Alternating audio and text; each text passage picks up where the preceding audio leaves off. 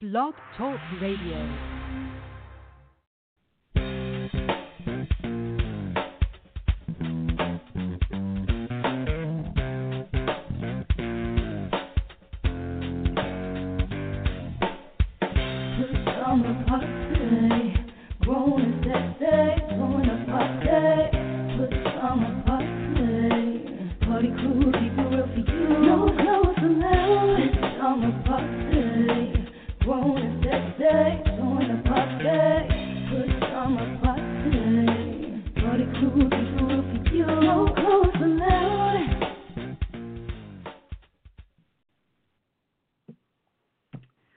All right, welcome back to Pajama Party. One News Papa Didi. I'm here with Kettle.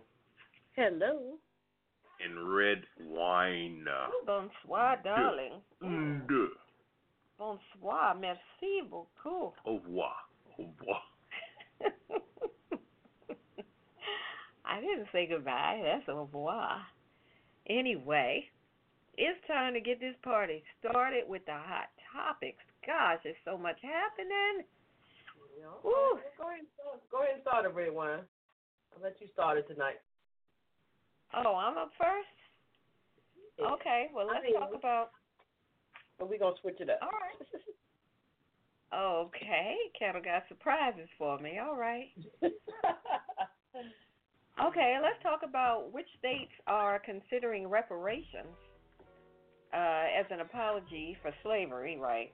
This is interesting.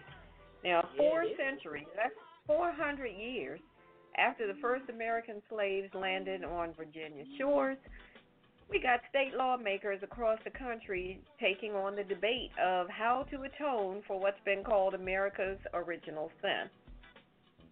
So this year, we've got a lot of Democratic lawmakers in various states that are coming up with resolutions or pitching bills, etc., starting with California. We got California, New York, and Vermont. Now, these are states that either outlawed slavery before the Civil War started or they never allowed it. But they have introduced legislation that would basically apologize for their state's role in slavery. They're saying that they recognize the lasting and negative impact of slavery on current generations of black people in America, and they're exploring monetary reparations. So I'm like, oh, okay, interesting. So going down to Texas now, in April, the Democratic lawmakers introduced a bill urging the passage of federal reparations bill that was introduced by United States Representative Sheila Jackson Lee, who is also a Democrat. And then in September, Florida lawmakers introduced a $10 million reparation bill for the descendants of victims of a specific 1920 racial atrocity that was called the Okokie Massacre that happened in Florida.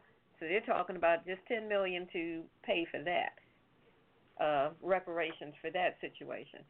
Up in Pennsylvania, we got Representative Chris Rabb, who's announced plans to introduce a reparations bill during the current legislative session that would entitle African Americans in Pennsylvania to get some form of reparations. But first, he's organized a team of researchers to identify every state law in Pennsylvania since 1776 that had a racist impact on Pennsylvania's African American population. Now, I don't know how they're going to actually conduct this, but that's what they say they're doing before they would even, try to give anybody anything. So, basically the plan in Pennsylvania is they're looking at multiple levels of compensation, with the greatest awards going to residents who can prove that they descended from generations of black Pennsylvanians. And in order to qualify, they would have to prove that they have lived as African Americans through government records such as census records, birth certificates, and other documents like that. So there's a whole lot of you got to do this, and if you can this, and if you can prove that. But that's in Pennsylvania. So, but then in general, the United States is wrestling with this whole situation of hate crimes on the rise and the Congress people are trying to come up with ways of dealing with a lot of stuff, but this whole issue of slavery's long-term effects is ranging from things about criminal justice policy all the way to educational achievement gaps. So now they're really trying to connect the dots and see that, a lot of this stuff really does trace all the way back to slavery. So this is interesting. When there was a poll conducted, and most Americans oppose monetary reparations. So according to the poll, they're saying most Americans do not want to see reparations handled with money. A national poll that was done this summer, was a Gallup poll, found that 2/3 of adult U.S. residents opposed cash payments to black descendants of slaves, although black respondents, out of the black respondents, 73% supported the idea of some kind of cash. Okay. Yeah, that's not surprising. Well, I mean, that was just a Gallup poll, just to get a sense of, what are people thinking, what do they want. So, right. So more or less, what do they want? An apology? Is that it? Just I don't know what they think.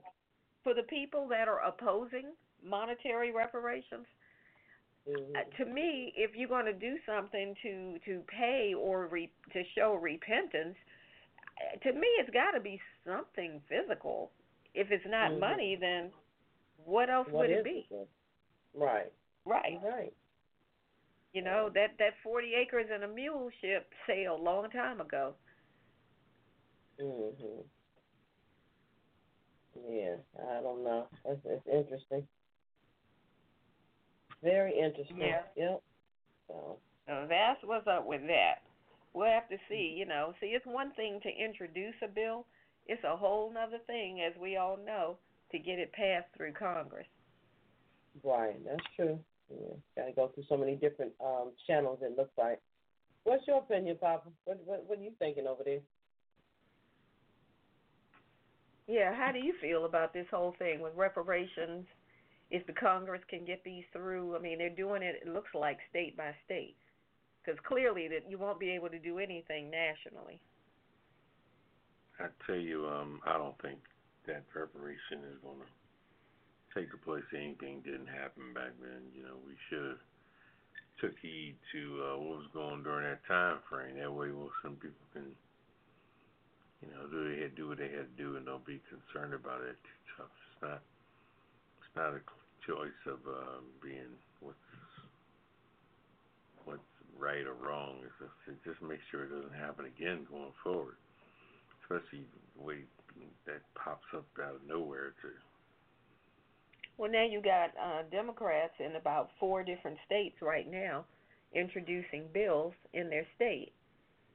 And you got a poll that's saying 2/3 of Americans said that they are against a cash reparation, but 73% of black people said they don't have a problem with the cash reparation. To go where? I mean, that's the question. It's like, okay, even if you prove that you have a direct descendant line to somebody who was enslaved, etc., what are you going to do with the money? I mean, well, not so much what are you going to do with it, but how do you figure a price for something like that? Lives were destroyed, families were destroyed. There was a lot of destruction from that whole slavery situation. So, I mean, really, what kind of check can you write to anybody to say, we're really sorry about that? Yeah.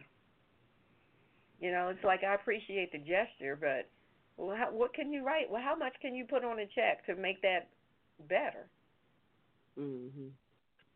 Maybe, in the long run, maybe some type of foundations or something can be created, or I don't know, something that says, oh, this won't happen again, but, history repeats itself. But some type of something kind of written in stone to do. What? I don't know. It's a good question. This is a broad situation. It's just something that was done, and what do you do about it? How do you change, I guess, history going forward? That's the key thing.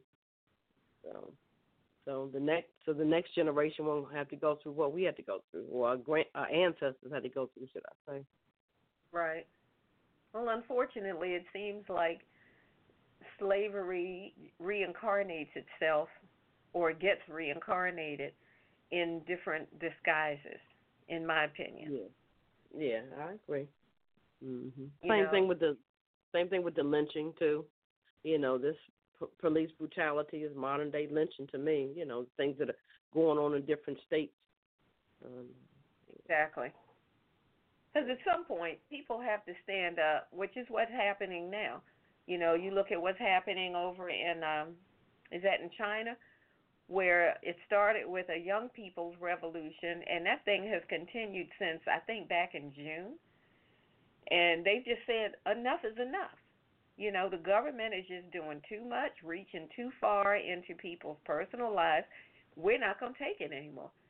And they're out there protesting day after day after day. So, sometimes it just takes a group of people just finally band together and say, we're not going to put up with it anymore. That's true. Like I said, I think sometimes stuff just kind of goes away under that umbrella and just comes back in a different format. Mhm. Yeah. You're right. You're right about that. Mhm. Yeah. Oh, well. Yeah, but I'm going to keep my eye on it, see what they come up with, because I would be curious to see how far these bills go when they finally introduce them on the floor of Congress. Mhm. That's true. Let's just see what's going to happen. But, they have to, the people that are bringing it up have to find some solutions. What do they want? Yeah, that's true. How they want to resolve it, So. Yeah, you're right. All right. All right, I'm going to kick it back over to you, Kettle. Okay. All right. Here we go again with this college admission scheme. California parents get only 5 months in jail for the college admission scheme. Check this out. Former Napa Valley Vineyard owner, so they got some coins. Augustine Muniz was sentenced for 5 months in prison Friday for his participation in the elite college admissions bribery scheme. He only gets 5 months. That's crazy. 5 months, that's it. Yep. The U.S. District Judge delivered her harshest sentence yet for a parent involved in the scandal.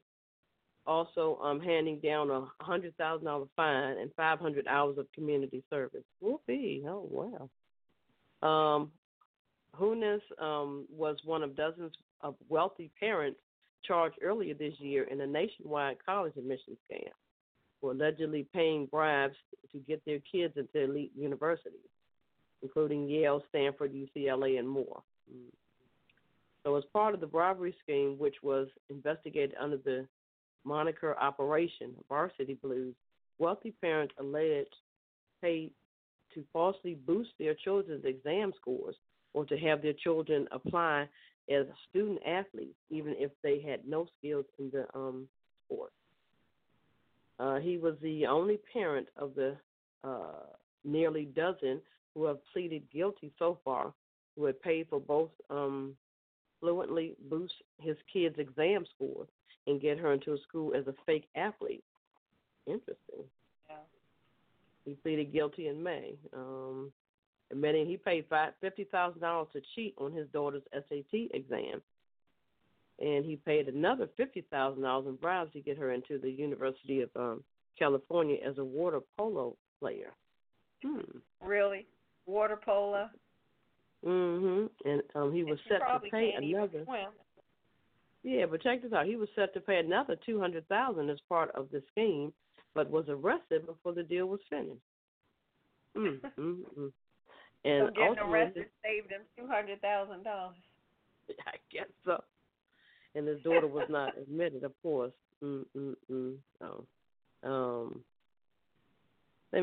Actor Felicity Huffman who last month became the first parent to be sentenced in the scam. She got 14 days in prison, a $30,000 fine, and 250 hours of community service. 3 other parents sentenced so far have were given 1 to 4 months in prison. I'm telling you, what are we coming to? If it was you or I, it'd be a different sentence. I'm telling you. Girl, they would have to dig and dig some more to put us under the jail. Yeah, this is a rich man's jail sentence. Oh boy. So you said he got how long? He got 5 months? 5 months. Mhm. And was fined $300,000. Okay. I'm sorry, $100,000 and 500 hours of community service. So, wow. So he has to pay back what he put out. That's what he put out, $100,000. So. Okay. 500 hours of community service. Let's see what's going to happen. I want to follow him and everybody else talking about community service, see if it's going to be done. I don't believe it. I just don't. Yeah. They probably pay somebody to do their community service. Who knows? They need to have somebody out there monitoring that kind of stuff. I hope they do. You would think they would, but who knows? Maybe they'll do it as a publicity thing. Oh, look at Felicity Huffman doing her 500 hours, trying to get her back in the graces of Hollywood, I guess. Yeah, right. Can you see her out on the side of the highway picking up trash? Oh, Lord. It'll be a circus out there. Because the paparazzi would tear her to pieces. Oh, well. So that's what happens when you get busted. Yeah, for that reason, they might have to keep it quiet. So, I don't know. Huh. All right. Well, thank you for that update. All right, Papa Didi, you ready? Yeah. Yeah, I'm just listening to y'all, He's taking it all in. I was getting ready to say that's what he's doing, taking it all in. Yeah. I'm sure he'll unload it all later. All right, what you got, Papa Didi? All right. They're saying, and this is a sort of a letter of restitution, so to speak, like you guys are speaking on. This is a settlement for the victims of the Las Vegas massacre, worth up to $800 million. Now, we know how it is when that big old pot is meant for the intended people. It's usually done. It becomes after a while a straight battle over the class action lawsuit. First come, first serve. You got to get a cutoff date. Everybody pleads from a certain time has a caucus. They'll have the reason why they should get money, and it's cut from the money, and it ends up being 2,000 people applying for $700 million. Yeah, but see, $700 million was the overall amount, but it should be like, let's see, $10 million, so it could be a complete payout. But the lawyer's gonna walk away with 33 1/3%. So when they walk away, they'll be set. They get that much? 33 1/3. Dang.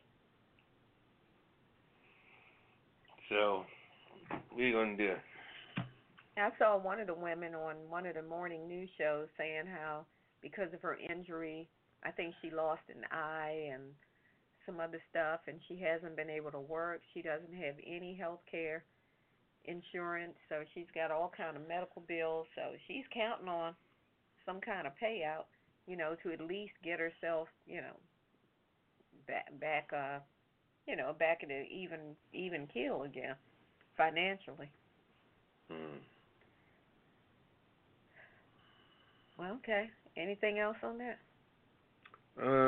Yeah, I kind of said the gist of it. It was a very sad day on this situation where we're speaking on money and what's being done with it. And, once they begin, it happened in the community with Denny's and things like that.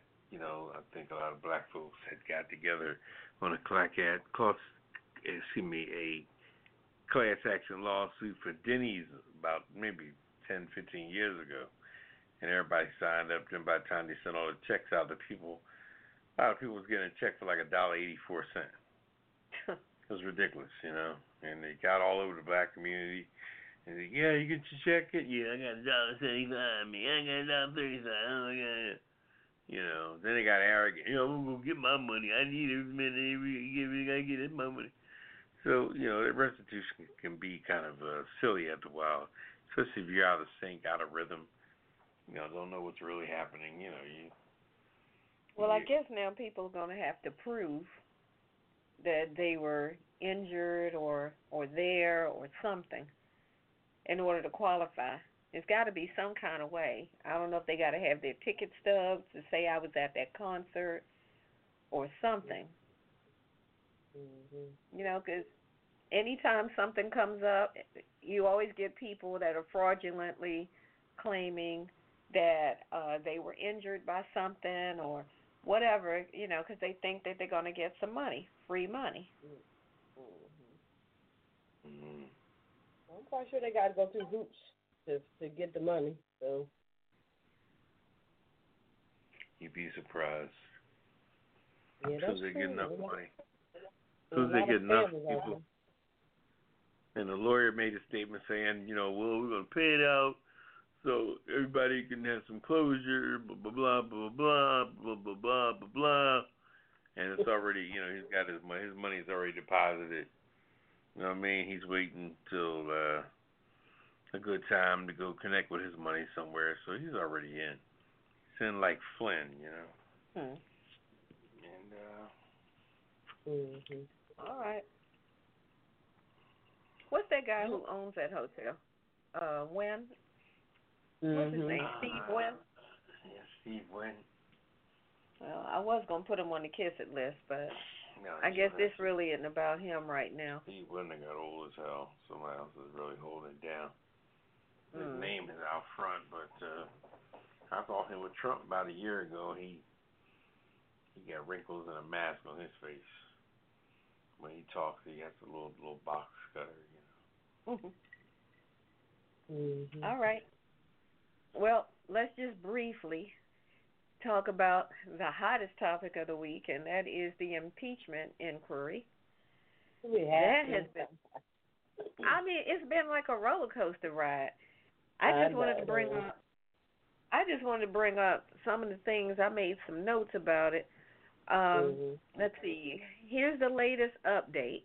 We've got the House committees are now leading the impeachment inquiry, and today they've requested a long list of documents and communications from Mike Pence, Vice President Mike Pence, regarding the Ukraine. This whole Ukraine thing has become a hornet's nest. So now here's what I found kind of funny and kind of, I don't know, I guess it's typical Trump, but he was out there talking to the media earlier today, and he said the Democrats unfortunately have enough votes to impeach him in the House, but he predicted that he would win in a trial in the Republican-led Senate. And I'm like, dude, when are you going to understand you need to stop talking? Why are you out there talking about, well, they got enough votes to impeach me? Do you want them to do this? Yeah. It is just the most bizarre thing I've ever seen.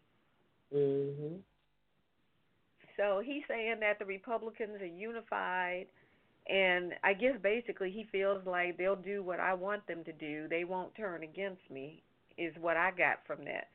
But to say the Republicans are very unified, and he insisted that he had done nothing inappropriate in that call to the Ukraine President Zelensky, and when he was talking about getting them to investigate Joe Biden and his son Hunter, he's still claiming that he didn't do anything wrong, but he stood there in front of the cameras and said, we should get China to investigate the Bidens too, and we should get, he mentioned some other country, I don't know if it was Australia, I want to say it was Australia, they should investigate him too. I'm like, dude, once again, stop talking. You're already in trouble for asking the Ukraine. Now you're standing there saying basically, hey, China, can you go ahead and get in on this too? I just don't understand. I don't understand why he doesn't stop talking unless ultimately he wants to go down like this. I don't know. Then there was a thing about text messages where some of the I'm not sure who the text messages were from. I think it was an ambassador and some other people, but there were text messages about this whole Ukrainian situation with him holding up the money that was supposed to go to help the Ukrainian country. And in the text messages, people were saying, why are we holding this money up?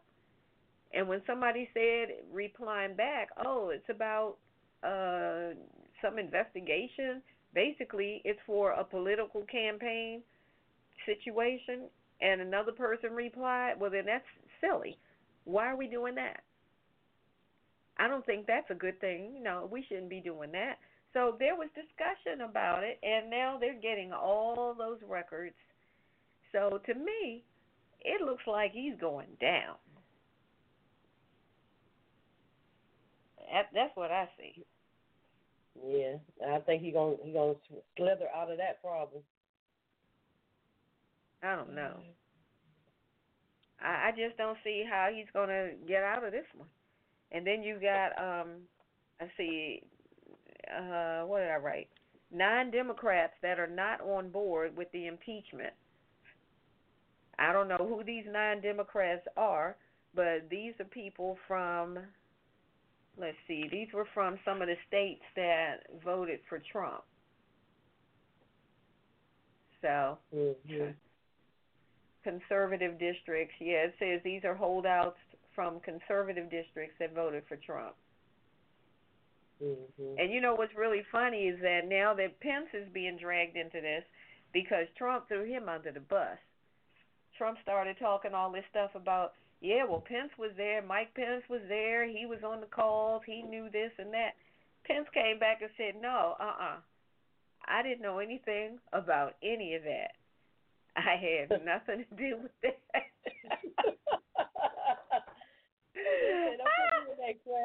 He said, don't do it.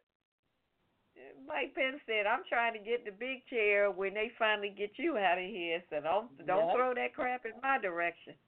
Yep, don't do that to me. I thought that was really funny. He said, oh, no. Mm-mm. So now, I mean, but this is not the first time that he's denied having knowledge about whatever crazy stuff Trump was doing. Mm-hmm. So, then there's a statement from the Chinese foreign minister who said that China will not interfere in the internal affairs of the United States. And this is after Trump was trying to get China to get involved in investigating Joe Biden. Uh-huh. They said, no, we're not getting in the middle of that. Leave us alone. They said, we trust that the American people will be able to sort out their own problems. Mm-hmm. Mm-hmm. See, he keeps on talking about how the United States looks weak, and because of him, he's making us stronger and all this kind of stuff. But think about how weak we look to these other governments with all this stupid stuff going on. I know. Yep. You have to tell me, I know. You are so right. Yep. It's getting crazy out there. Yeah, it's sad. It's sad state of affairs. Yep. It really is. And as much as I dislike him, I don't like to see stuff go down like this. It's embarrassing. They're running ads. You have you seen the ads that they're running? Trump is running. No, I haven't seen the ads yet. I hope I don't. Good. About the things that he's done and how it's I forgot what he didn't say it's a witch hunt, but you know how saying how the Democrats are against him and yada yada and the things that he's done. He's trying to make America great again. Oh my God! I said, oh, please. Yeah. He always calls it a witch hunt. That So I'm like, okay. But anyway. All right. Well, that's it for Hot Topics. Let's see. Well, let's take a quick break, and then we'll come back with the Hit It and Quit It headlines. And we're going to hit them, and we're going to quit them. When we come back on the other side on the Pajama Party Show, be right back. You're in the right place at the right time. It's the Pajama Party. www.apajamaparty.com. Produced by DC Homegrown Entertainment. Don't just sit there yelling at the air. You've got an opinion? We want to hear it too. Dial 914-803-4306. That's 914-803-4306. Don't let us have all the fun by ourselves. We've got room for you at the Pajama Party. And remember, it's PJs only, no clothes allowed. Operators are standing by. Well, they're lounging on pillows, but they're waiting for your calls. So call us now, 914-803-4306. Now back to the crew and more of the Pajama Party. Oh, you want to throw pillows?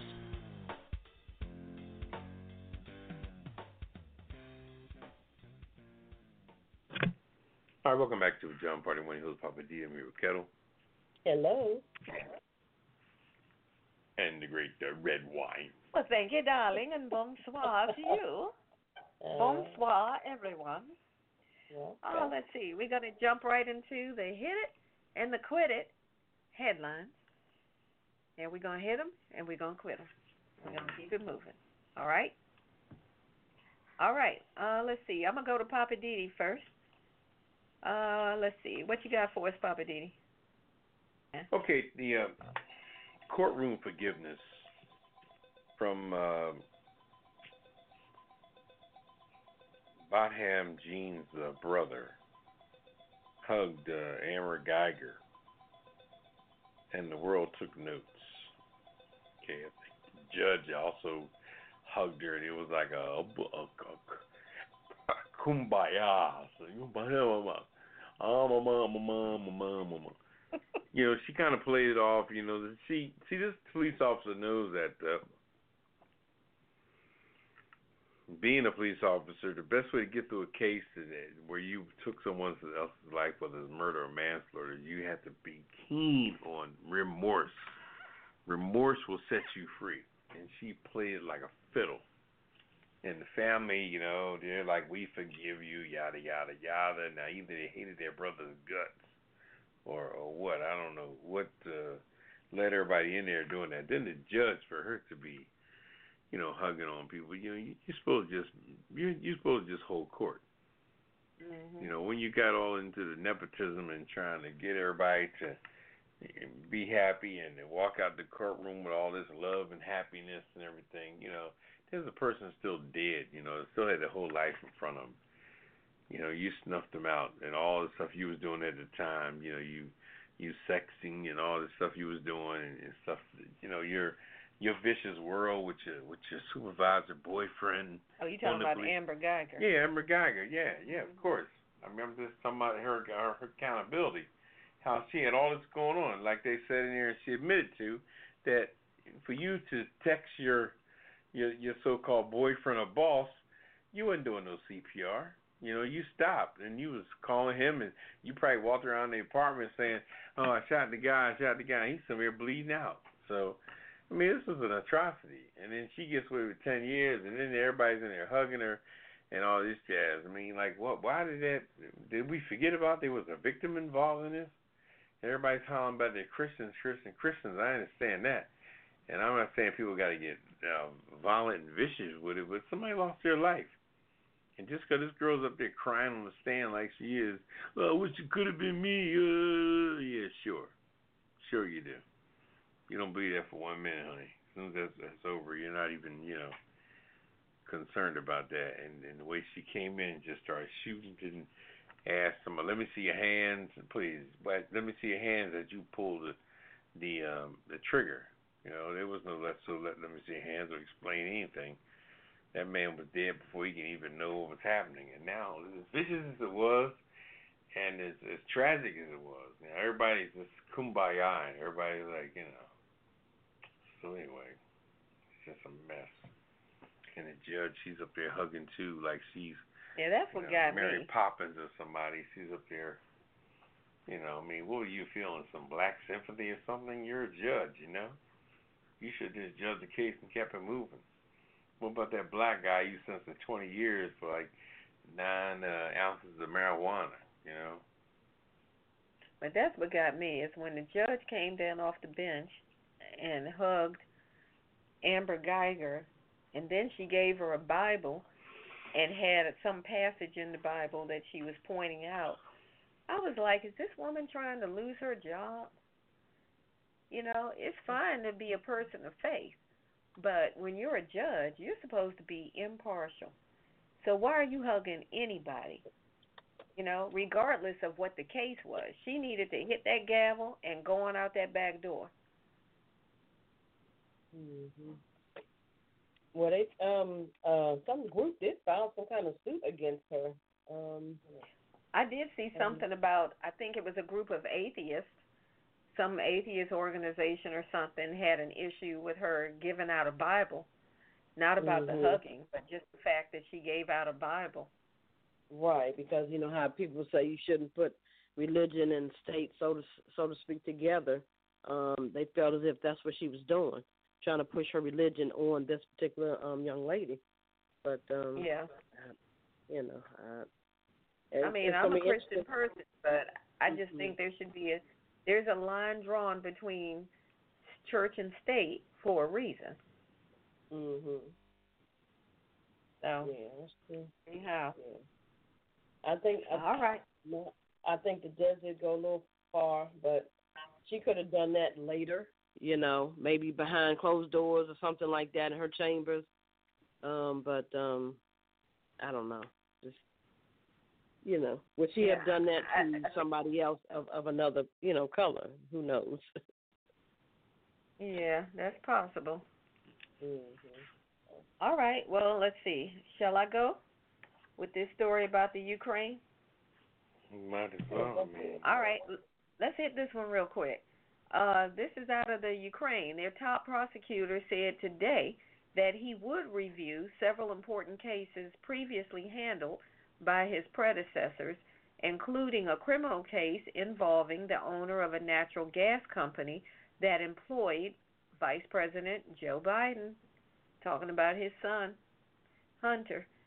So the development came amid, of course, the impeachment inquiry, where Trump keeps on saying, you need to investigate the Bidens. You need to check the Bidens. They've done all this, you know, whatever. What does he call it? I forgot what word he uses. But he's saying corruption. That's it. That they're corrupt and they did whatever. So now the Ukraine is saying they're going to look into at least, you know, Trump's allegations. And, you know, so basically people are saying, is the Ukraine basically bowing to private pressure from Trump, or are they really just doing this on their own? Because the reality is that the Ukraine is dependent upon financial support that they get from the U.S. And, you know, as we know from the conversation that Trump had on the phone, he withheld money that Congress approved because he wanted them to say, all right, we will agree to go and do this investigation on the Bidens, then will you give us the money that Congress approved? So they were kind of feeling the pressure, like, I guess we better investigate the Bidens and, you know, do what he's yapping about. So anyway, that's what's going on with that. So they're supposed to be looking into it. So we'll see. Because on that call, you know, go ahead, Cam. No, I was just trying to figure out what was the big hoopla about it. From what I've learned that he just worked for the company and he worked on the board and they paid him a salary. So what does that have to do with any political stuff? That's what I want to say. I don't know. Well, they're trying to say that when Joe Biden was vice president, Hunter went with him.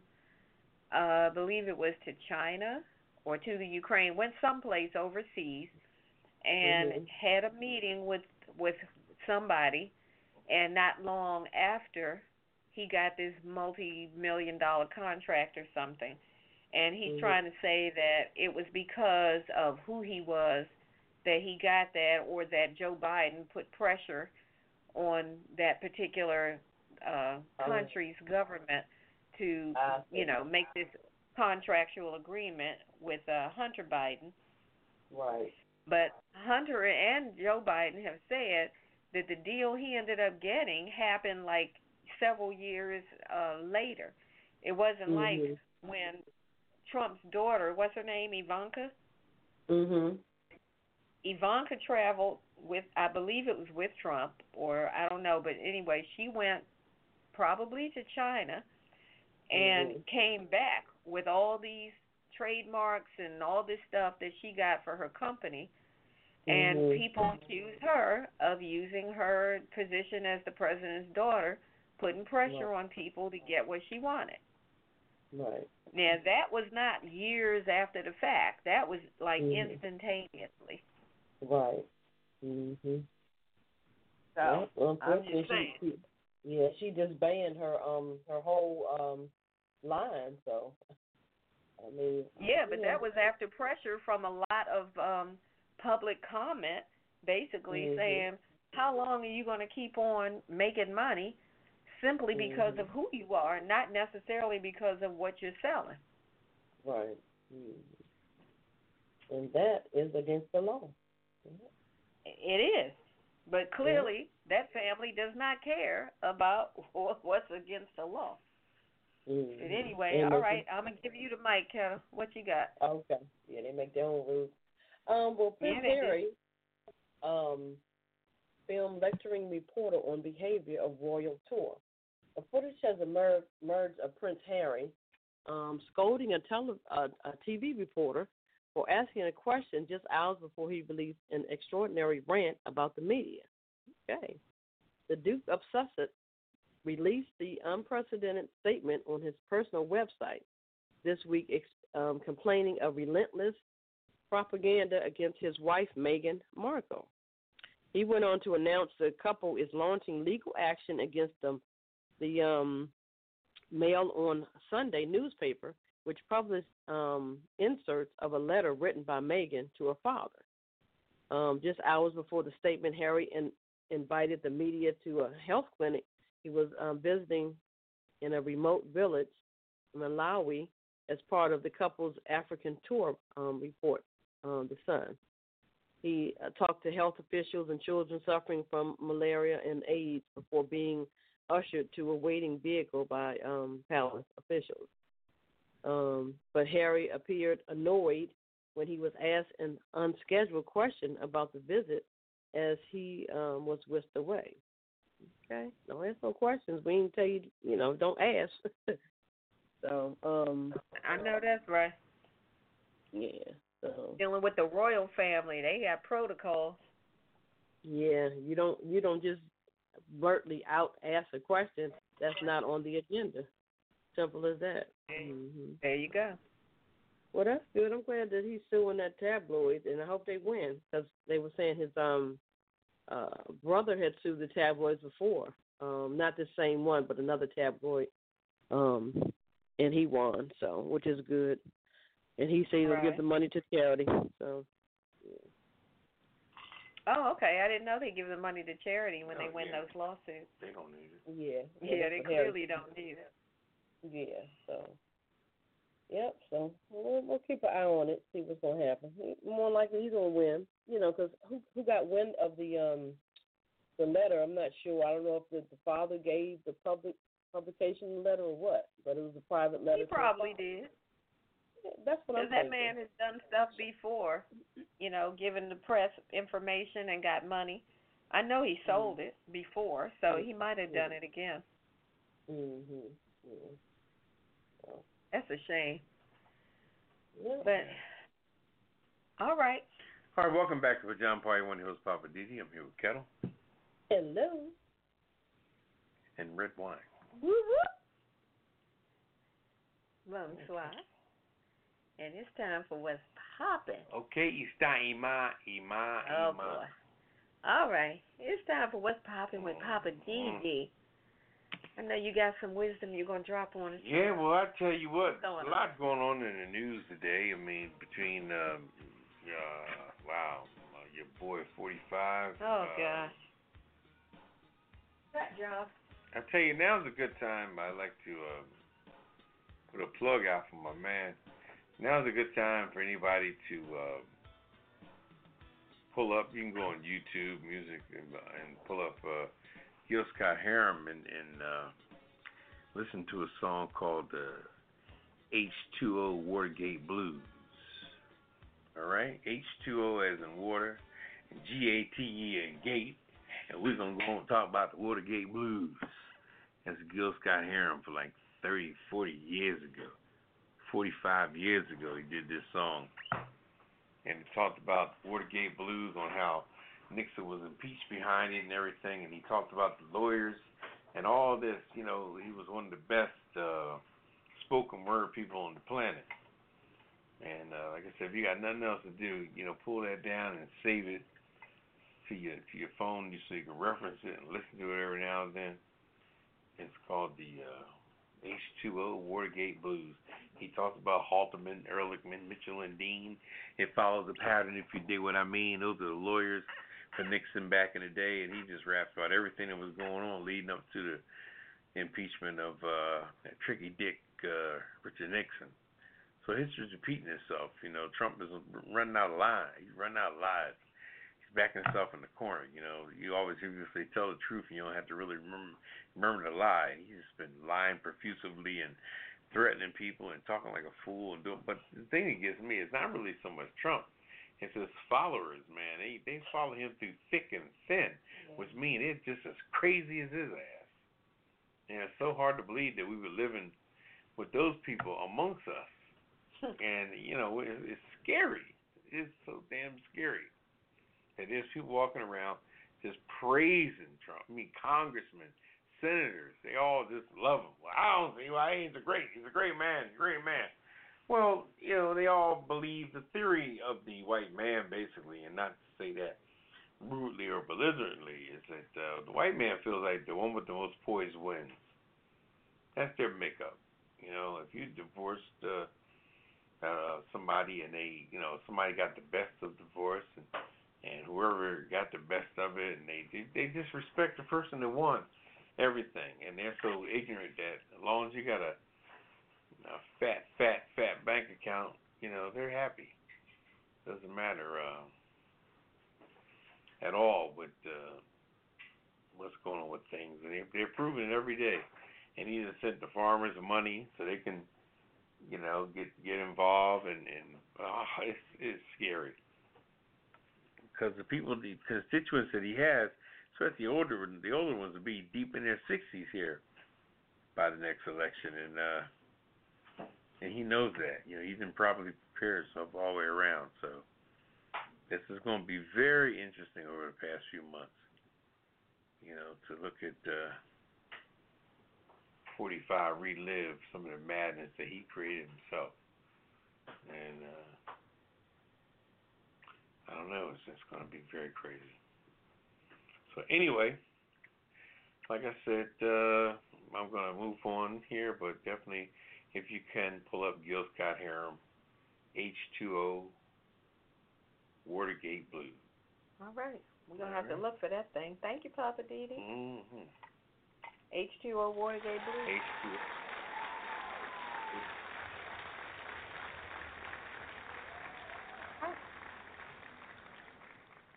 That'll work. We'll definitely have to look for that. Well, since you got the mic, we're going to shift over to the weird news. So, you want to go ahead and give us what you got? Let's see. Me, I'm going to double out. Yep, double out. All right. So what about? You got the mic.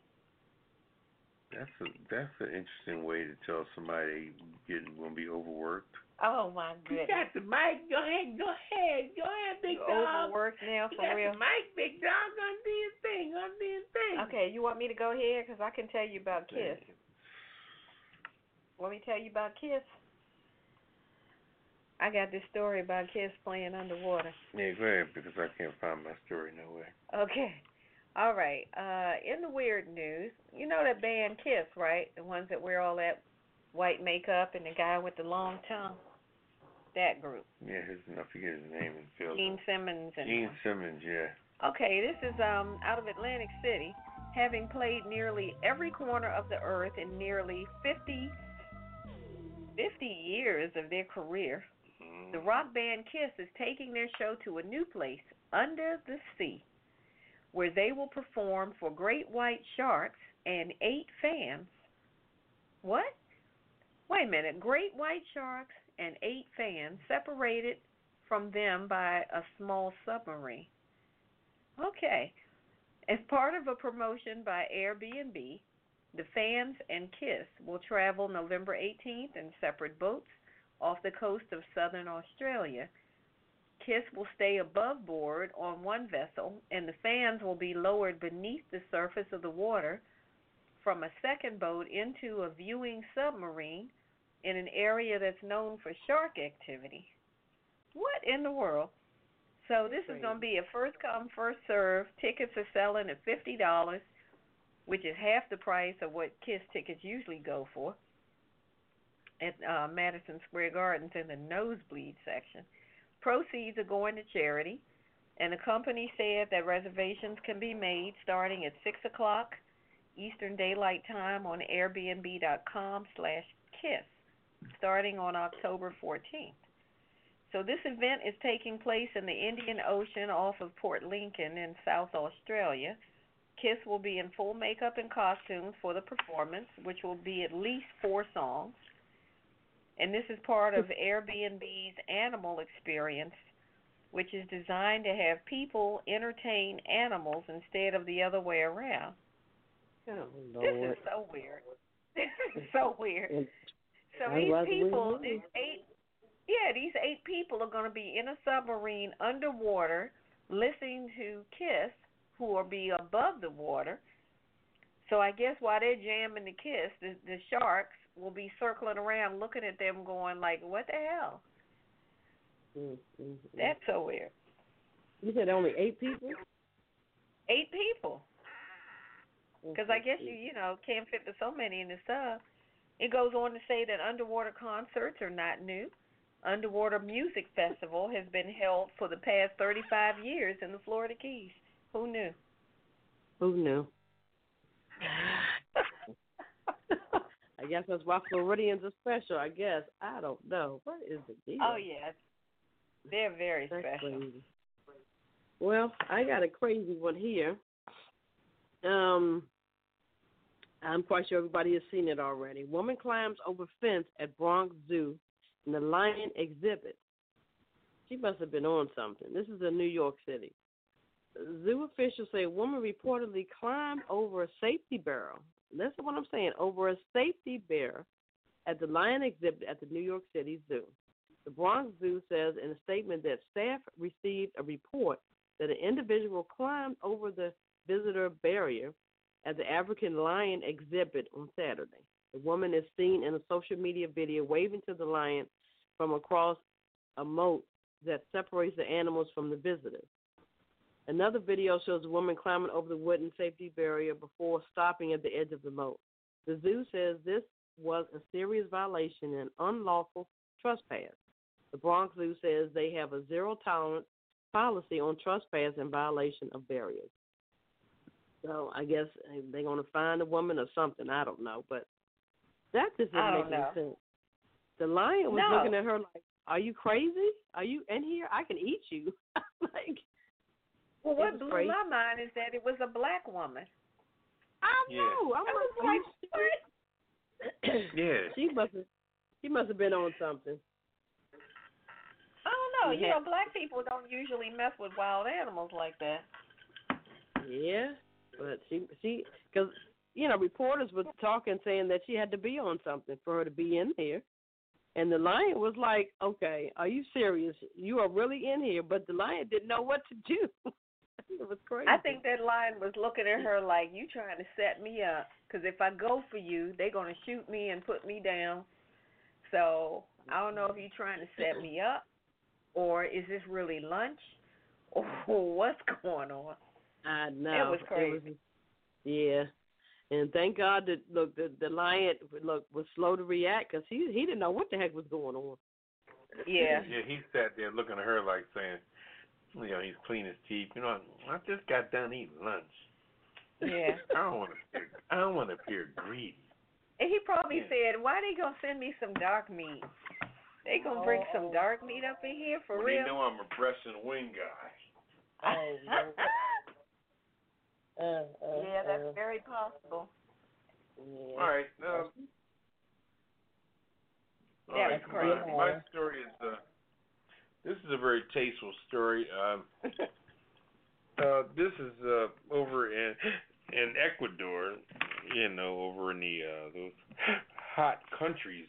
They have what's called a guinea pig ice cream. Oh God. Oh God. Now, guinea pig is a little thing that goes. Oh, excuse me, a little thing that goes around the little circular toy inside the cage. If you look in the cage, he's running back and forth. He loves it. You see, what's the guinea pig? He's running around in a circle. Okay. Anyway, so the rodents are traditional hot dish in some Latin American countries, including Colombia, Peru, and Bolivia. In Ecuador, people typically cook guinea pigs with salt and serve them with potatoes and peanut sauce. Okay? But one vendor has taken things to another gastronomic level, serving guinea pig as a cold dessert. Yeah. Now, these are guinea pigs. I guess once you shave the hair off them, you know, it must look like a piece of breast meat. But why would you even think to do that? Well, they're over there. You know, some people like ice cream from the Kai, as the animal is locally known. Okay. So the owner of Maria del Carmel Puati, she operates a small, it's considered a two-table and open area lined with dentists, clinics, and other business people that go there to eat. And even so, demanding is growing. Every week, the entrepreneur prepares 150 servings at $1 for a cone of guinea pig ice cream. Oh my gosh. So it's very successful, and they're doing well with it. Okay. She also makes 40 servings of ice cream flavored with beetles, also traditional eating as a salty snack, and a smaller amount of mushroom ice cream as well. Beetles? Okay. That's just gross. Okay. And this is where? In Ecuador? Yeah, but this is how she all got started. She was an out-of-work single mother. She had 3 children in tow, and she began attending free training courses for entrepreneurism. All right. She was challenged to do something innovative, and after 6 months of testing, she started selling her range of ice cream at the beginning of September. All right. Go on, girl. The management program, she graduated high in her class, and now, as we read earlier, she's serving all kind of guinea pig and muskrat and you name it, Beetlejuice. Oh my goodness. And phew, I tell you, it's amazing. I mean, I can't imagine what that tastes like. But how can you serve this and eat that, and then you kind of sneak around and you come to America casually, and now you go to a store and you're trying to figure out, you know, where's the crap? You know, you're eating all this other stuff that America deems healthy or normal, and you're looking at this saying, wow, what is this crap? So if she were to go to a Baskin and Robbins, she'd be looking around like, where's the muskrat? Yeah, where's the beetle and the cicadas and the cockroaches and whatever kind of ice cream? And they would probably think, oh, are we being punked or something? We don't have that kind of stuff in here. Right. We're a respectable ice cream joint. She would say, why is the exterminator like working and people like that coming and taking your supply? Oh, gosh. Oh, yeah. Oh, you just made my stomach hurt. Okay. Anyway. Well, that's the weird news for tonight. And it's weird, as always. Whew. Good gracious. I mean, really. What is it, guinea pig? Guinea pig ice cream. I have heard everything now. I thought it was just like the ice cream was in the shape of a guinea pig. I didn't realize that it was the actual animal. But okay. No. It's showing enough guinea pigs grounded up in that ice cream. That's nice. Like they're cute little furry things. Why would you think I'm going to make ice cream out of that? That's just bizarre. That's not good. They look, they good as pets, but anyway.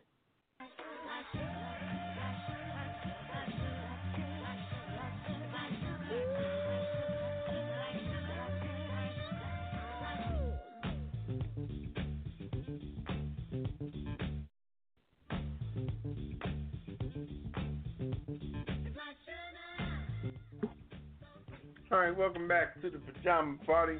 I'm one of your hosts, Papa Didi. I'm here with Kettle. Hello. Red wine. Bonsoir, darling. Woo, I'm jamming in Chaka Khan. Yeah, that was sampled off a song called The Bus Stop. That's why it sounds familiar. It's called Like Bus Sugar, Stop. but it does remind me of Bus Are you ready? Well, that's their bass line. Yeah, you're right. I'm right. Well, you know, I'm always right. No, let's not go that far. All right. We're going to move into another phase and go to I'm Just Saying with Red Wine. Who's Red Wine? Oh, that's me. All right, let's get into it. So tonight I want to talk about why isn't there an age limit? Okay. First of all, I just want to say I'm glad that Senator Bernie Sanders is recovering and doing well. But his campaign released information today saying that what had actually happened was Senator Sanders had a heart attack. Now, at first, they said, oh, he was having some chest pains and it was something that blocked the artery, whatever.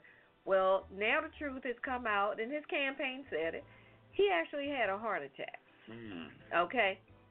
Now, I know people can have heart attacks at any age, so it's not about age, but campaigning for President of the United States is a physically and emotionally draining undertaking. I'm just saying, why isn't there an age limit of who can run for president? They got a minimum age, but yet there's no maximum age. What's up with that? Now, Senator Sanders is 78 years old. Senator Warren is 70, and Vice President Biden is 76. Trump is 73. But Trump is already acting like he's got some mental challenges going on, so that kind of proves my point. But I'm not saying that people shouldn't move forward with their life or whatever they want to do as they get older. It doesn't matter your age.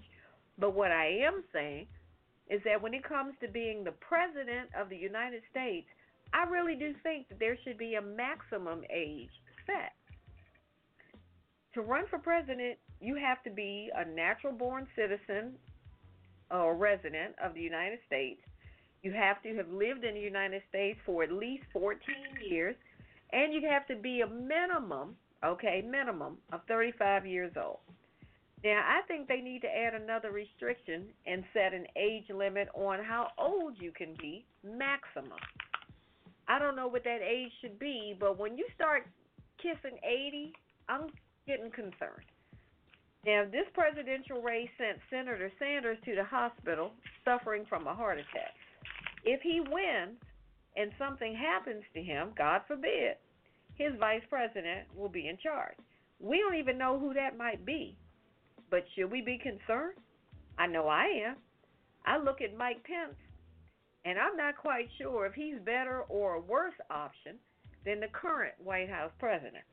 But what I'm saying is that why isn't there an age limit or age maximum on who can run? If Senator Sanders wins, he would be starting his presidency at 80 years old.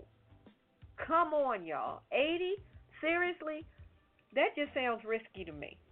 That means that he would be 84 at the end of his term. That's just frightening when you think about it. And I'm not saying, by any means or discriminating based on age. I'm just keeping it real.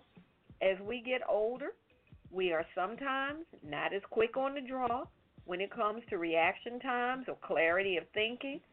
We won't even talk about the struggle to remember stuff. As you get older, it can be a challenge. But some people do better than others, and that's true. But it is an inevitability that comes along with aging. Things just start to become more and more difficult. You get health issues, mental, capability issues, whatever. I mean, that's just part of life. I just think we need to take that into consideration when you consider who is running for president of the United States. Come on. I'm not hating on older people because one day I'll be one of them. However, I'm just saying, this is red wine, and I just think it should be a maximum age of who can run for president. That's just how I feel. That's all I got. I'm done. There you go.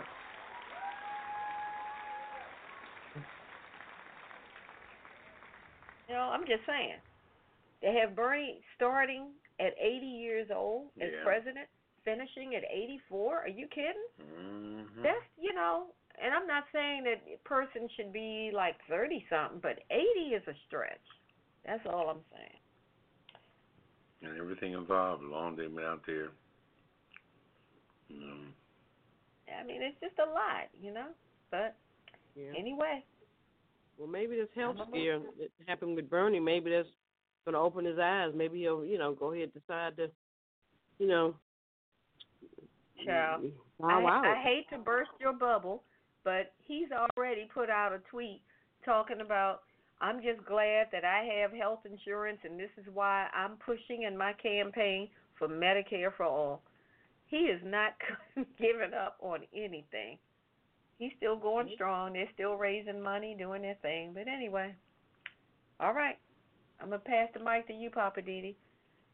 Living for the city. What you got for us? Well, like I said earlier with Gil Scott Heron, H2O Watergate Blues, get up on that. Please get up on that. I mean, it's just history repeating itself. And it's going to come along. Just be prepared for it. And they also say the revolution will not be televised.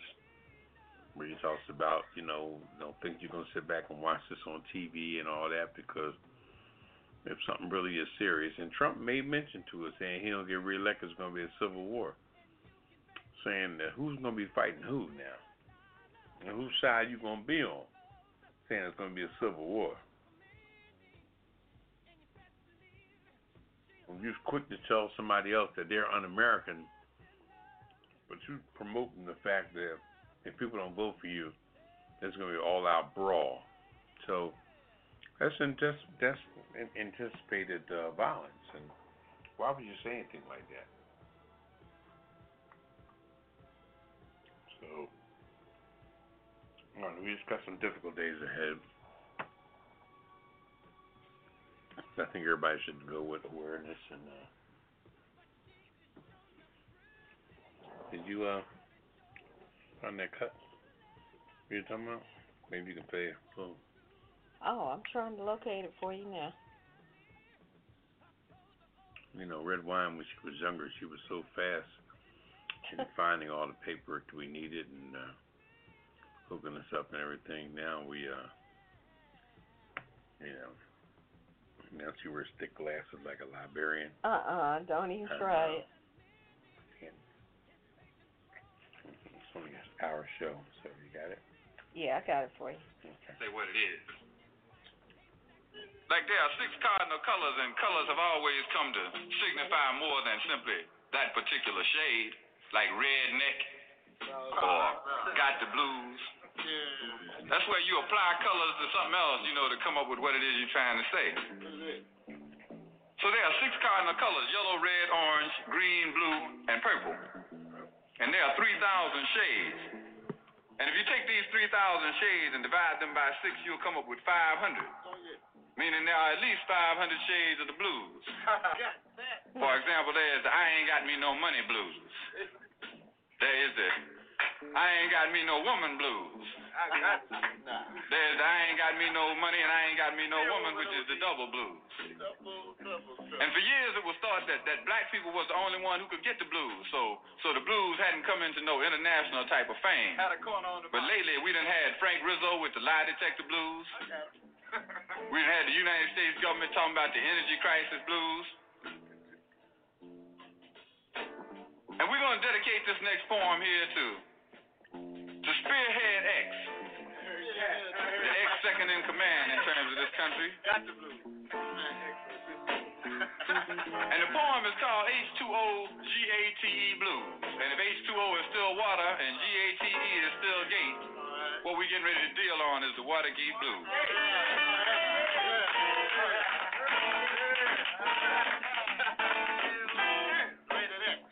Let me see if I can dial this number right quick.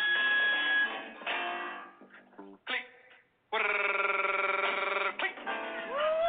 I'm sorry. The government you have elected is inoperative. Click. Inoperative. Just how blind will America be? The world is on the edge of its seat, defeat on the horizon. Very surprising that we all could see the plot and still could not. Let me do that part again. Just how blind will America be? The world is on the edge of its seat, defeat on the horizon. Very surprising that we all could see the plot and claimed that we could not. Just how blind, America? Just as Vietnam exploded in the rice, snap, crackle, and pop could not stop people determined to be free. Just how blind will America be?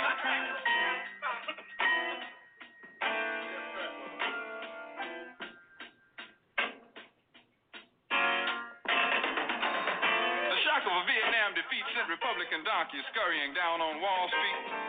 And when the roll was called, it was Pepsi Cola and Phillips 66, Boeing, Dow, and Lockheed. Ask them what they're fighting for, and they'll never mention the economics of war. Ecological warfare, above all else, destroy the land. If we can't break the Asian will, we'll bomb the dikes and starve the man. America, the international Jekyll and Hyde, the land of 1,000 disguises, sneaks up on you but rarely surprises. Plundering the Asian countryside in the name of Fu Manchu. Afraid of shoeless. Yeah, that's what I was talking about, the H2O Watergate Blues. That's the beginning part, and he starts to talk about Vietnam and everything, and then he gets into Tricky Dick Nixon, where he goes in hard on his whole impeachment. So, and this is Gil Scott-Heron at his prime. This is the true speaker of the spoken word. I mean, this brother's talking loud and clear. He reminds you so much. Anybody in modern day listening, when you listen to rappers and people rapping, and you can barely understand them. But then you get Will Smith came out with the song Summertime, which freaked all the rappers out because they were rapping and talking all fast and you couldn't understand them. Then Will Smith came out with a couple songs that freaked everybody out, and he was winning Grammys big time because people could actually understand what he was saying. And Gil Scott-Heron has that same talent where he can speak loud and clear and draw you in and allow you to listen. So, like I said, it's called H2O Watergate Blues, and toward the end of that particular song, it gets that particular spoken word piece. It just gets heavy all about it, and all you gotta do is take Richard Nixon out and put Donald Trump's name and flavor in there, and you will see that it still works. And this Watergate thing happened back in the 70s. I mean, what was it? 73, 72. This is early. 72 is early. I mean, I don't care what you're comparing things to. 1972 was so early, it's not even funny, All right. Well, I hope everybody goes and look that up. You can find it on YouTube. Mm-hmm. But check that out and really listen to it, because Gil Scott-Heron was a deep brother. Yeah. I'm so sorry he's no longer on this earth, but that brother was deep. He's famous for his song In the Bottle. Oh, yeah. That's one of his main And the revolution songs. will not be televised. Mm-hmm. See that black boy over there running scared. His old man got a problem, and it's a bad one. Anyway. All right. So I'm going to close out on that. All right. Well, thank you, Papa Doodle. Have some wisdom for us. We're going to definitely look that up. Hey, we're going to check it out. Got it. And me. And red wine. Swire, darling. Oh, there she is. Are you there, Kettle? Everybody all right over there? Yeah, we about to put your picture on the side of the milk carton because we couldn't find you. Don't even try it. Y'all were gone for a minute. I mean, I'm just saying, you know. All right, we're going to get into this. I'm quite sure everybody has heard about the Robert De Niro.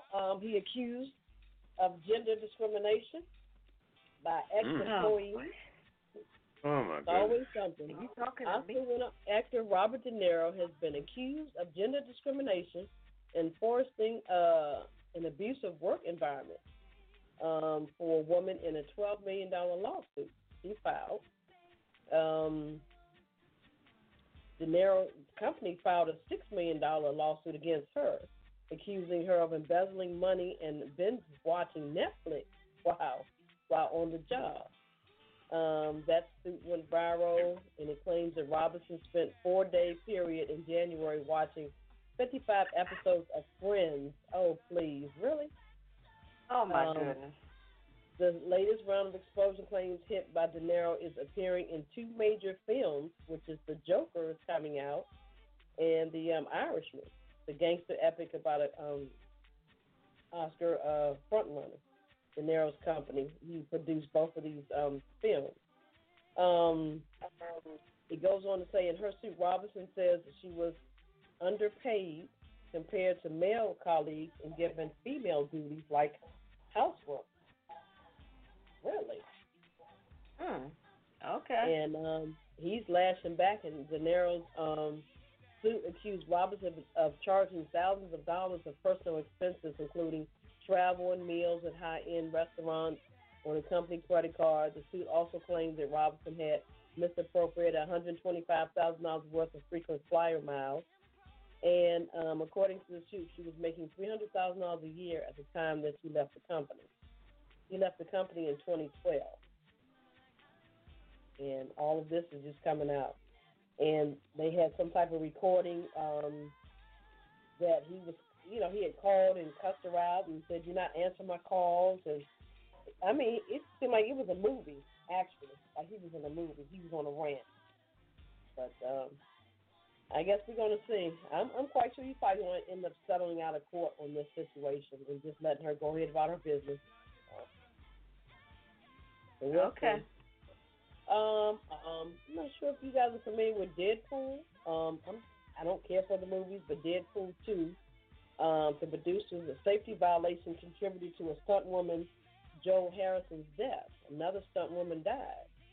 It was another film that I covered last week that another woman was injured. But anyway, numerous safety regulations violations contributed to the death of a stunt woman on the set of Deadpool 2. Her name was Joy Harris, who was performing her first ever film stunt, was killed in Vancouver in August of 2017. Oh, wow. After being ejected from the motorbike, she was riding and smashing through the window of a building.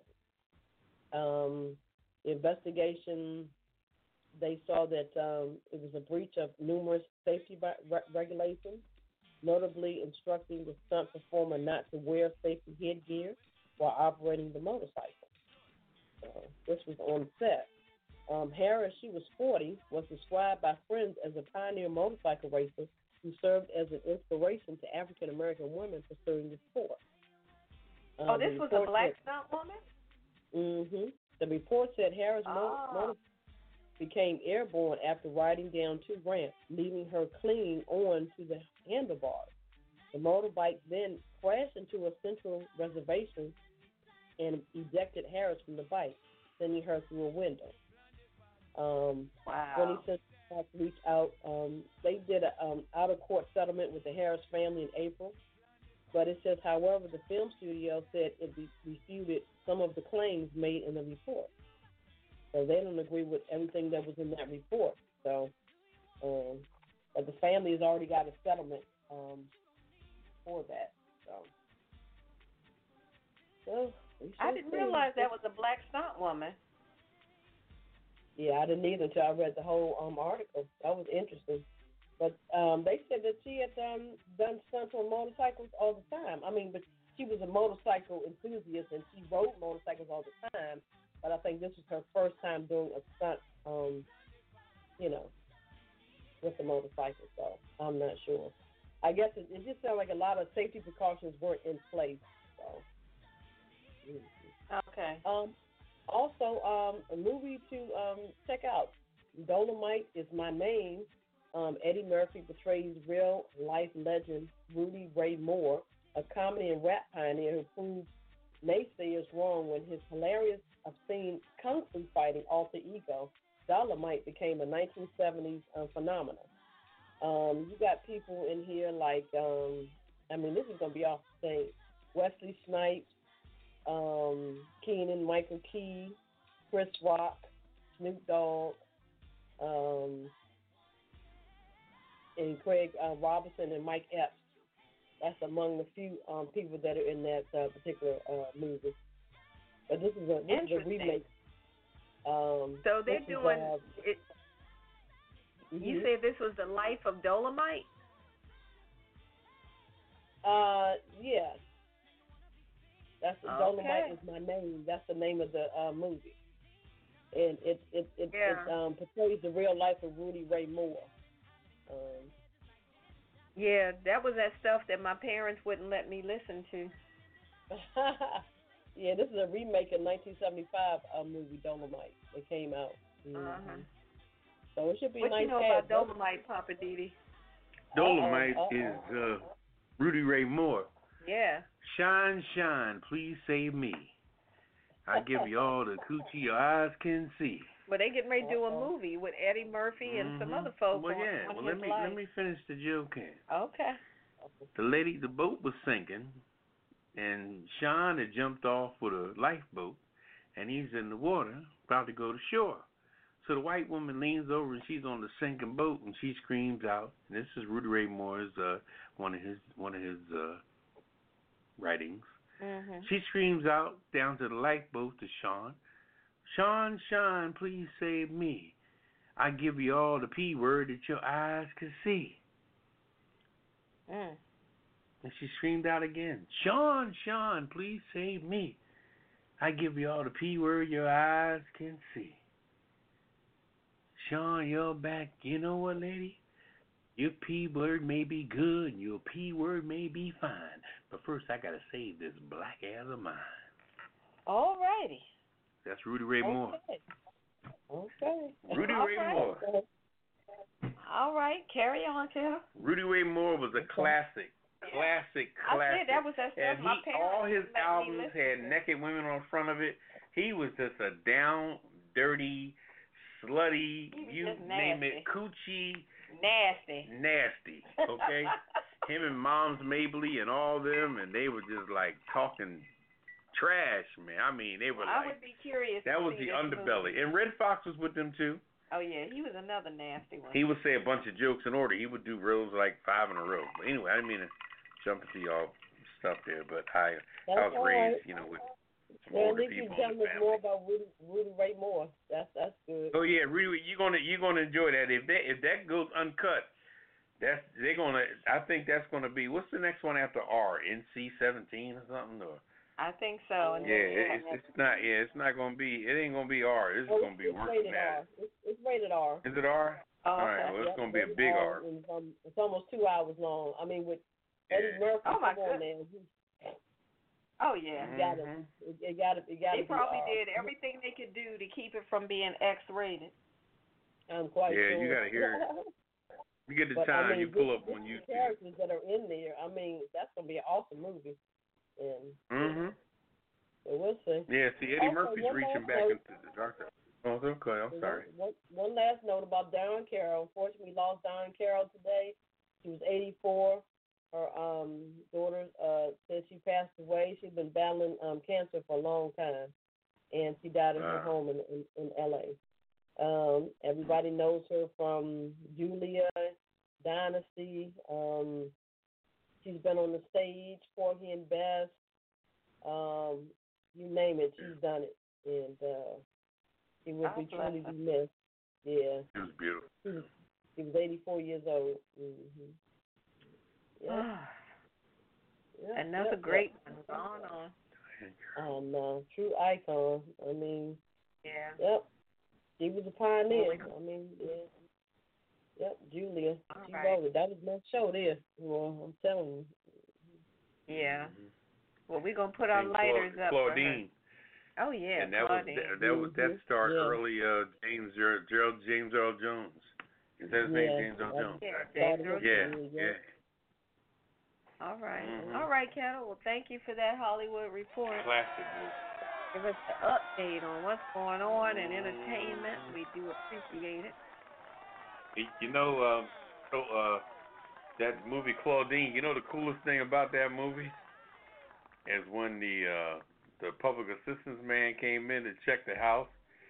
She would turn her nice tables back into an ironing board and flip everything around in there, and then open the door, and the man would see a regular common apartment. Yeah, they had to hide all the stuff. He had to hide. James Earl Jones. James Earl Jones had to hide in the closet, and oh man, yeah, they were hiding the toaster ovens and all that kind of stuff. They had to put everything away because she was collecting public assistance, and she had to look like she was poor. Oh, that movie's classic.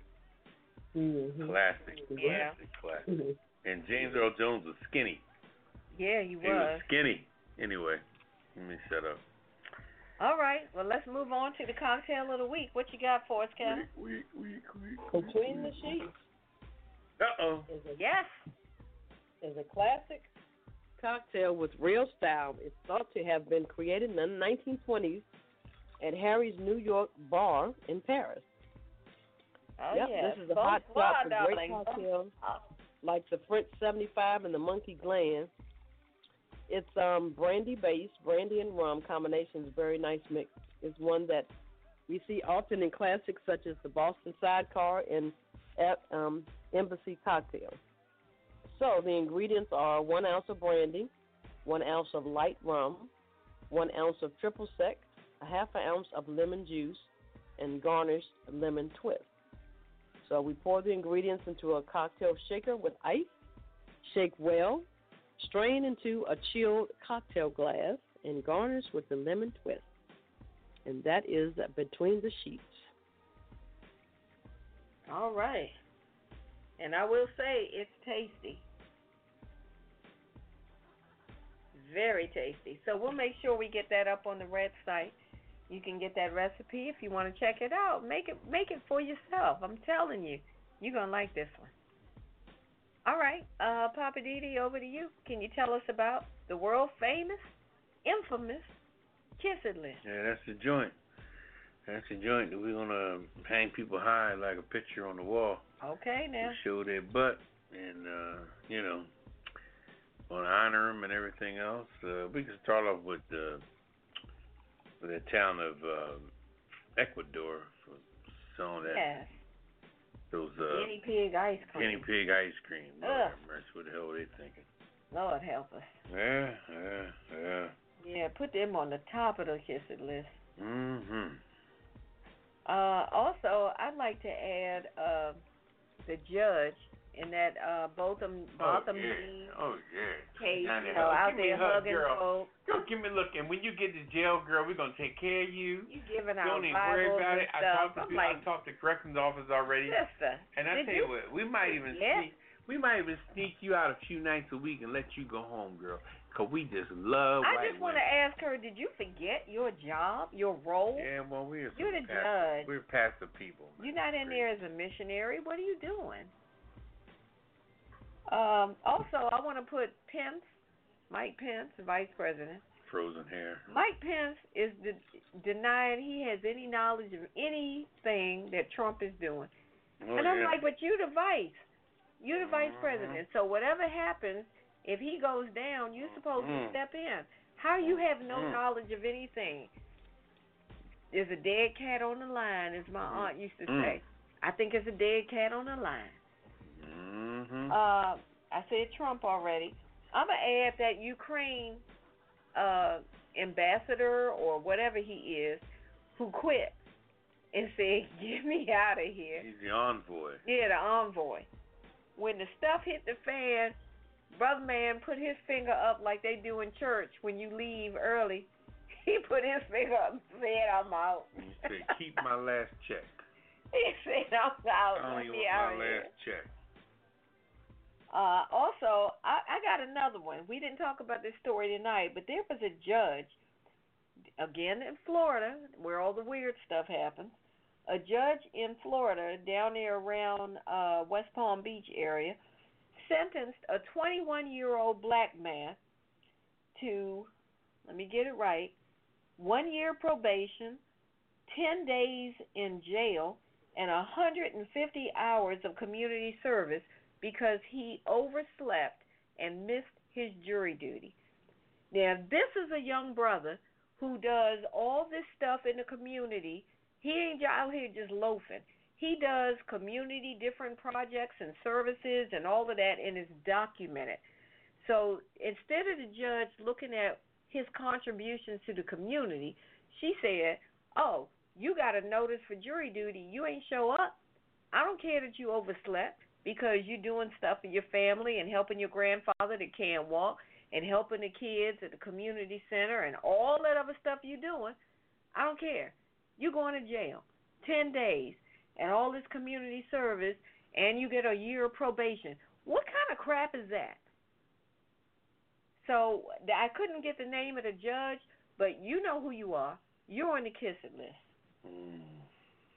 Who else? You mentioned something about the, what was it, the NBA or NFL? Who was it you were telling me, Papa Didi? One of the people with the, in charge of the commissioner of commissioner. Was it the NBA or the NFL? Yeah, commissioner NBA. He's all pissed off because he said this year is the first year that a lot of players are playing with who they want to play with, as opposed to letting the draft, the NBA draft, take care of itself and put teams together. He calls naturally. The fact that LeBron picked up Anthony Davis, and over at Houston they have the bearded guy. He's with Westbrook, and over in Brooklyn, Kevin Garnett is hooked up with Kyrie Irving. Mm-hmm. And all these beautiful black brothers that are good teamed up with each other. They called us and said, look, man, you know, I'm up for free agency. Yeah. Why don't we go here? And they all went They're together. like, look, I'll go if you go. You want to go? All right, let's go together. And the last one, the guy that won for the Toronto Raptors, what's his name? Leonard. I don't know. Leonard, the one that won for the Toronto Raptors. He hooked up with Paul George, and they're playing for the Clippers now. So this guy has a problem with brothers getting together, trying to make better decisions. Commissioner's saying in so many words, if you take away all his professionalism, he's saying, you Negro slaves need to wait until the slave owner drafts y'all instead of you getting together and drafting yourself. It's designed for y'all to lay there butt naked, stand up butt naked, and we look at your booty and let cry, us sell you. And Don't let us sell you. yourself. Don't sell yourself. Okay. That's what it sounded like he was saying in so many words. That's what it sounds like. Anyway. Oh, and I've got one more. That sister that jumped into that lion enclosure, I'm putting her on the kiss list. Yeah. And and that other lady making guinea pig ice cream, you're on the kiss it list. Mm-hmm. And the lion. Next time, eat that ass. Yeah, really. Okay. Okay. Anybody else, Kettle? Nope. Y'all covered everybody. All right. Well, we have a prize that we give everybody on the kissing list, and here it is. My entire ass. Kiss my Irish ass. You better kiss my Irish ass. This world can kiss my ass. Kiss my ass. You can just kiss my ass. Baby, you can just kiss my ass. Well, you can kiss my country ass.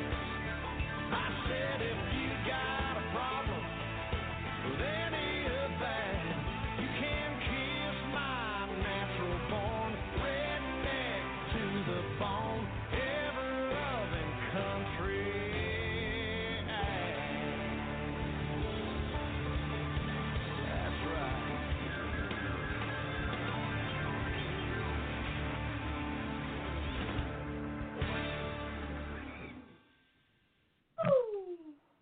All right, welcome back to the Pajama Party. One of your hosts, Papa Didi, here with Kettle. Hello.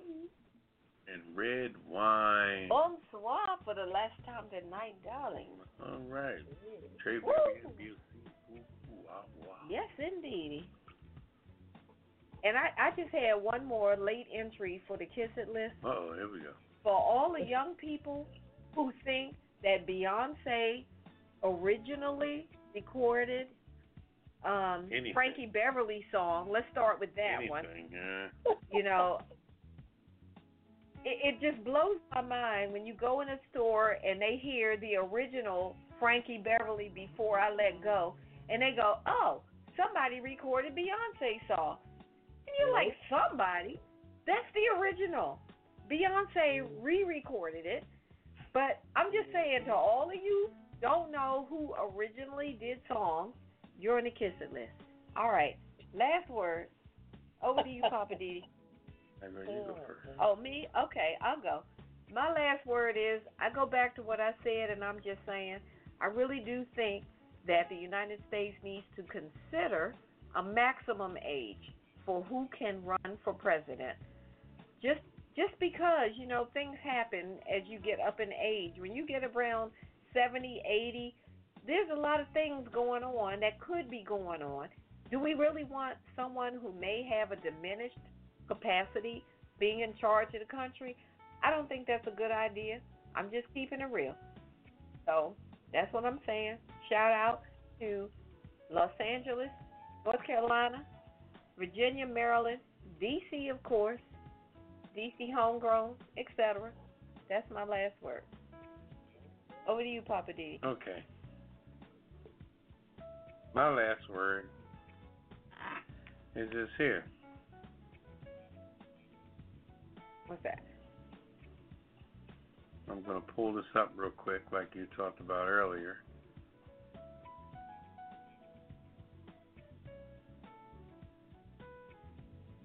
Okay. We're speaking on Beyonce. Mm-hmm. This song here was done in 1972. This is called Are You My Woman by the Shy-Lights. Okay, I'm going to play this real quick. Oh, all right. Yeah, kill that for a second. Okay. Are You My Woman by the Shy-Lights, and this is it. 1972.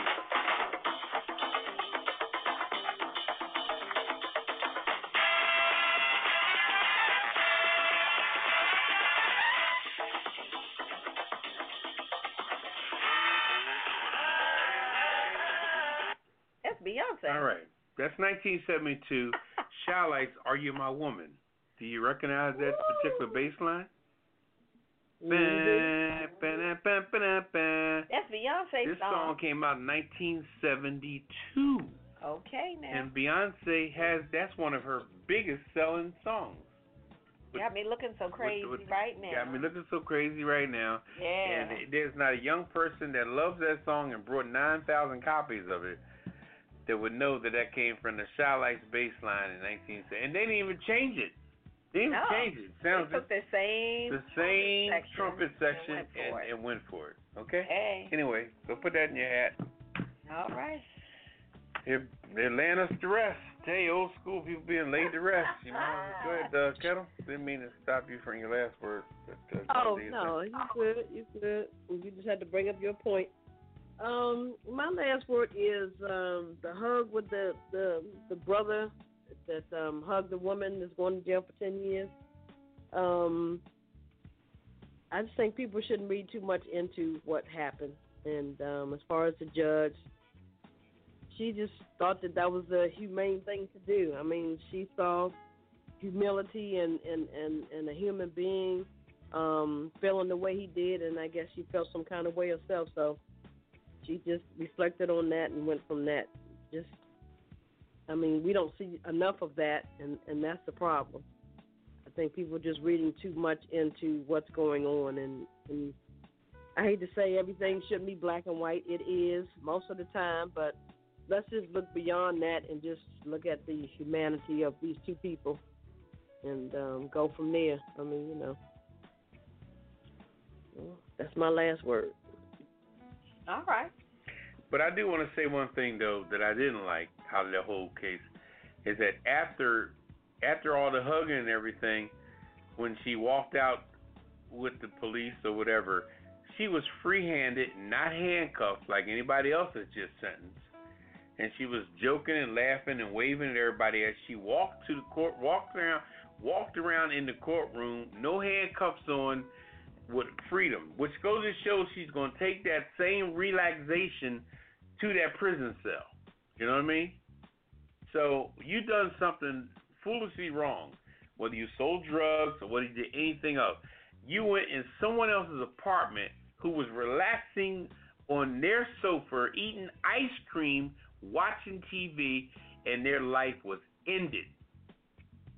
Now, they can kumbaya all they want with the family and feel like they want to, if they feel better by forgiving her or whatever. But first of all, this woman now at this point, knowing she made a lousy mistake and sexing with her boss at the same time, this girl not only shot somebody under her own fault, but in the meantime, she's pulling up vaginas and penises and everything else on the phone in the midst of, so you weren't even paying attention to your own life, let alone doing something reckless.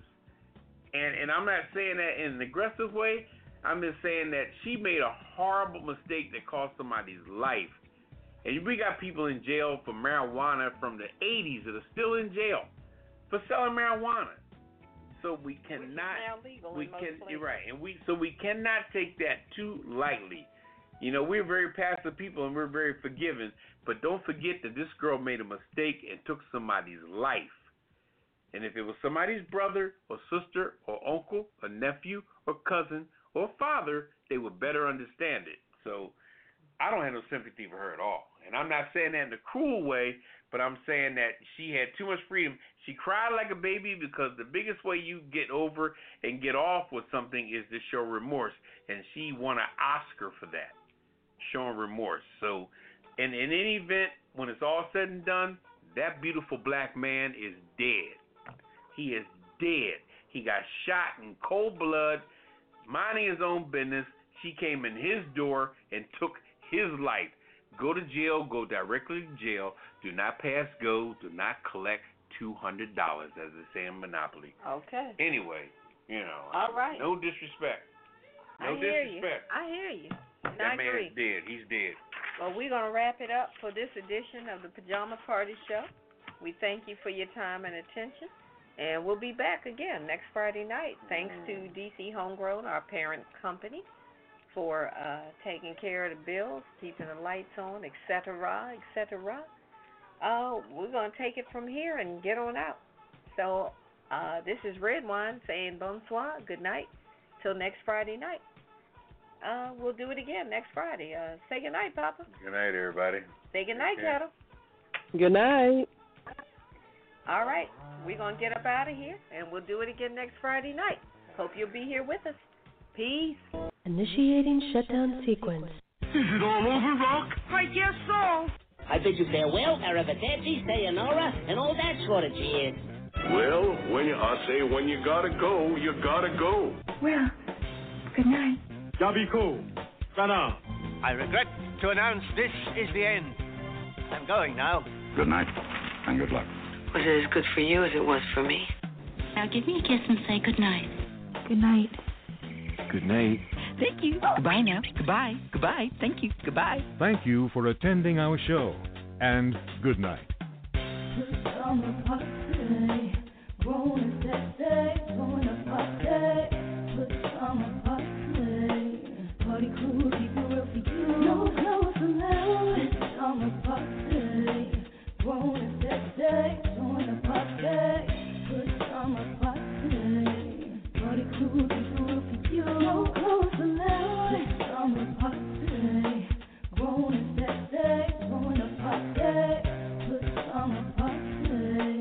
Party crew, keep it real for you.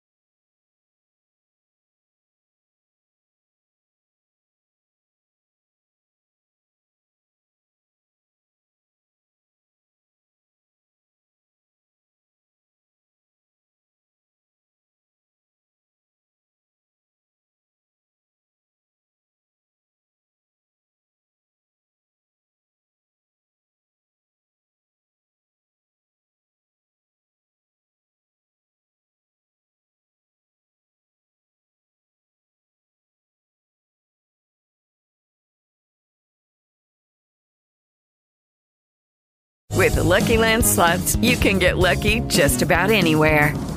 This is your captain speaking. We've got clear runway and the weather's fine, but we're just going to circle up here a while and get lucky. No, nothing like that. It's just these cash prizes add up quick. So I suggest you sit back, keep your tray table upright, and start getting lucky.